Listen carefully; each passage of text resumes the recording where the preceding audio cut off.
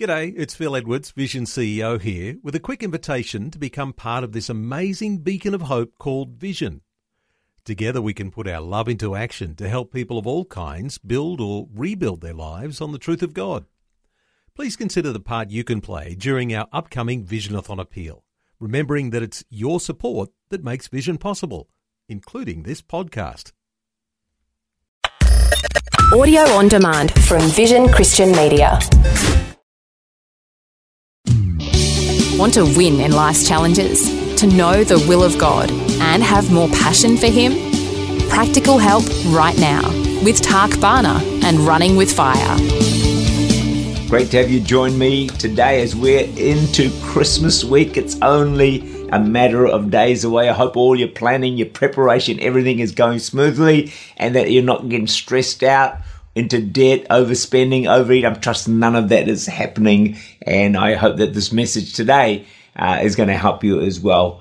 We finished yesterday by talking about the story that there was no room for Jesus in the inn, and so He was born in a manger.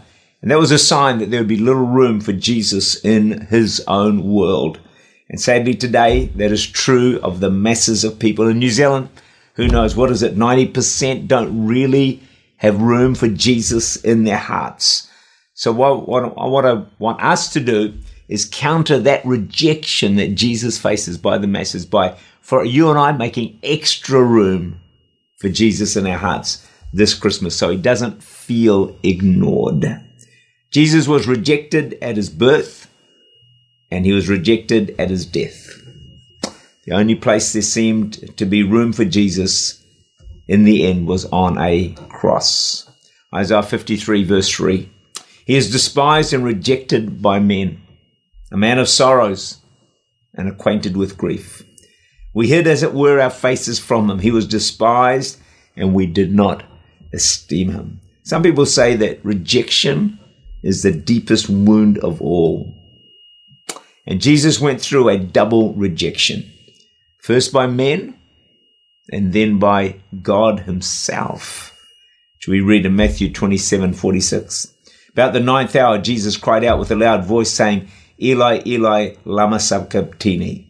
That is, my God, why have you forsaken me? For the first time in the history of the universe, Jesus prayed, and the Father did not answer Him. A complete and utter rejection. Think about the loneliness, utterly abandoned, first by man and then by God as well. You and I may have experienced some measure of rejection, but never to the measure that Jesus did. He drained the cup of rejection right down to the bitter dregs. Then He died. Mission accomplished. He was now the Savior of the world. If anyone can identify with your rejection, maybe you're feeling it right now. Maybe it's painful. Maybe it's gone on for a season of time, maybe months, maybe even years. If anyone can identify with your rejection, it is Jesus. Can I encourage you, even in this Christmas week, pour out your heart to Him.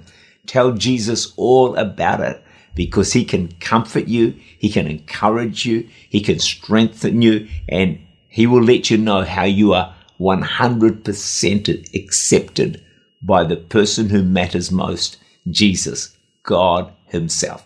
He accepts you, He loves you. There's not 1 ounce of rejection in Jesus and God towards you. Why don't you let that thought encourage your heart this Christmas?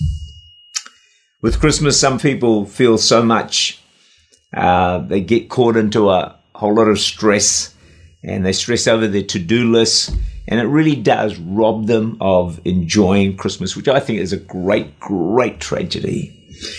Here's a question. If Jesus knocked on the door of your heart this Christmas week, I wonder if you might feel or say, I'm busy right now. Sorry, Jesus, can you call a little bit later on? It's easy to speed through December in a state of low-grade anxiety. Is that you? I hope not. If it is, do something about it. Some people get to December 26th and they say, thank God Christmas is over. Wow. I hope that this week's message is going to help us not end up on December 26th saying, thank God Christmas is over. But maybe we feel sad that Christmas is over.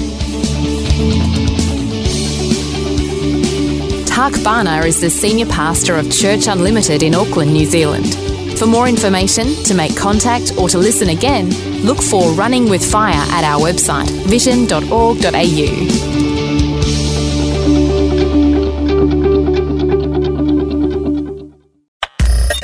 Thanks for taking time to listen to this audio on demand from Vision Christian Media. To find out more about us, go to vision.org.au.